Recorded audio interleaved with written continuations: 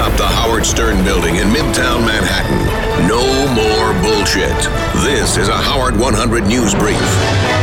I'm Steve Warren. Although Richard Christie is in pretty good shape, we never hear much about his athleticism, except maybe regarding his marathon beer drinking.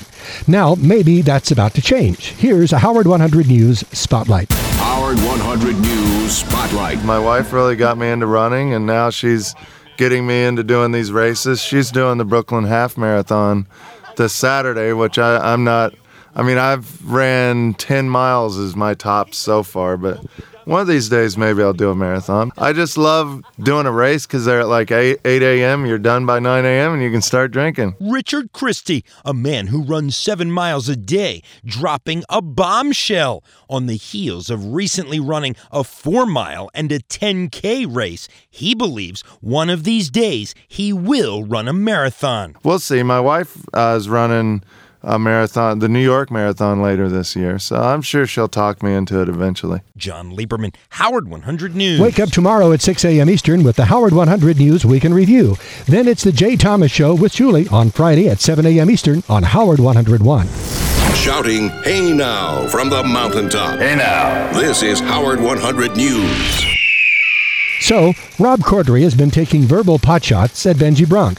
Now, what does Benjy think about all of this? Here's Howard 100 News on your side. Howard 100 News on your side. Have you had time to sit back and think about things? How are you feeling 24 hours later? I'll be sincere, I was a little hurt by you. You acted very jovial towards me yesterday, and we have a nice jovial relationship. But then I saw on Twitter, somebody asked me what I thought of how you reacted to Rob. And you said, dick move. Yeah. Well, Benjy wasn't happy about that, and I promised him that in the future, I would tell him first that he's being a dick before taking it to Twitter. My bad. But enough about me and Benjy. Let's get to Benjy and Rob Corddry going at it. My question to Mr. Bronk: any regrets 24 hours later about how it all went down? I was pissed, and then he seemed to back off a little bit and was changing around, but, there was things he said, and I didn't like it. And I was being, You're being honest about things. Maybe, even sometimes honesty can be Lashana Hara. So, yes.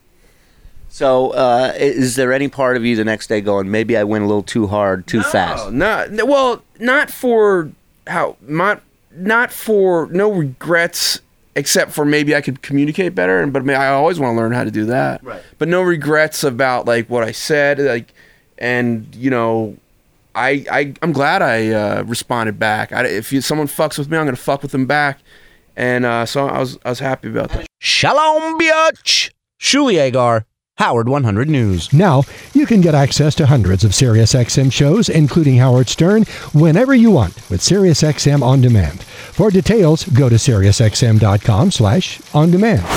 In the face of disaster. I'll fire the fucker who doesn't come forward right now and end this. When crisis strikes. Gary, I can't depend on you tomorrow. That's right.